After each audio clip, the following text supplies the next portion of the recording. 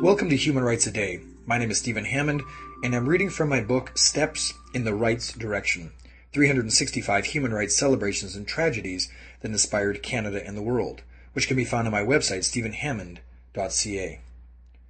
On April 6, 1895, Oscar Wilde was arrested for sodomy and gross indecency.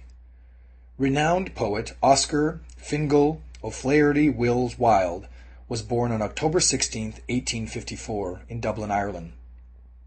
An avid and award-winning scholar, he excelled especially in classics and poetry.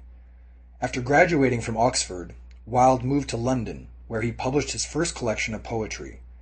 Throughout 1882, he toured the United States, delivering lectures on aesthetics and meeting with such famous writers as Longfellow, Holmes, and Whitman.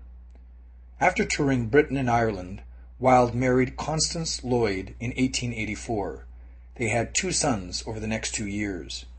Shortly thereafter, Wilde created some of his most noted works, including children's stories and his only novel, The Picture of Dorian Gray.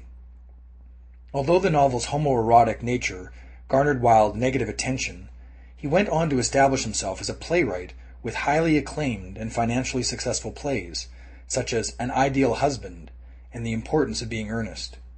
When Wilde met Lord Alfred Bosie Douglas, they became lovers for almost 4 years until Wilde was arrested for sodomy and gross indecency on April 6, 1895. Convicted and sentenced to 2 years of hard labor in a London prison, he suffered ill health effects.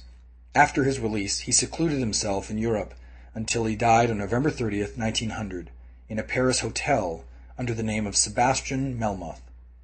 That was April 6, 1895. If you'd like to hear a human rights story each day, be sure to click on the subscribe button. I'll tell you another story tomorrow, and for more information on human rights, go to my website, stephenhammond.ca. If you have a website and would like to have a link on your website to these podcasts, please send Stephen an email.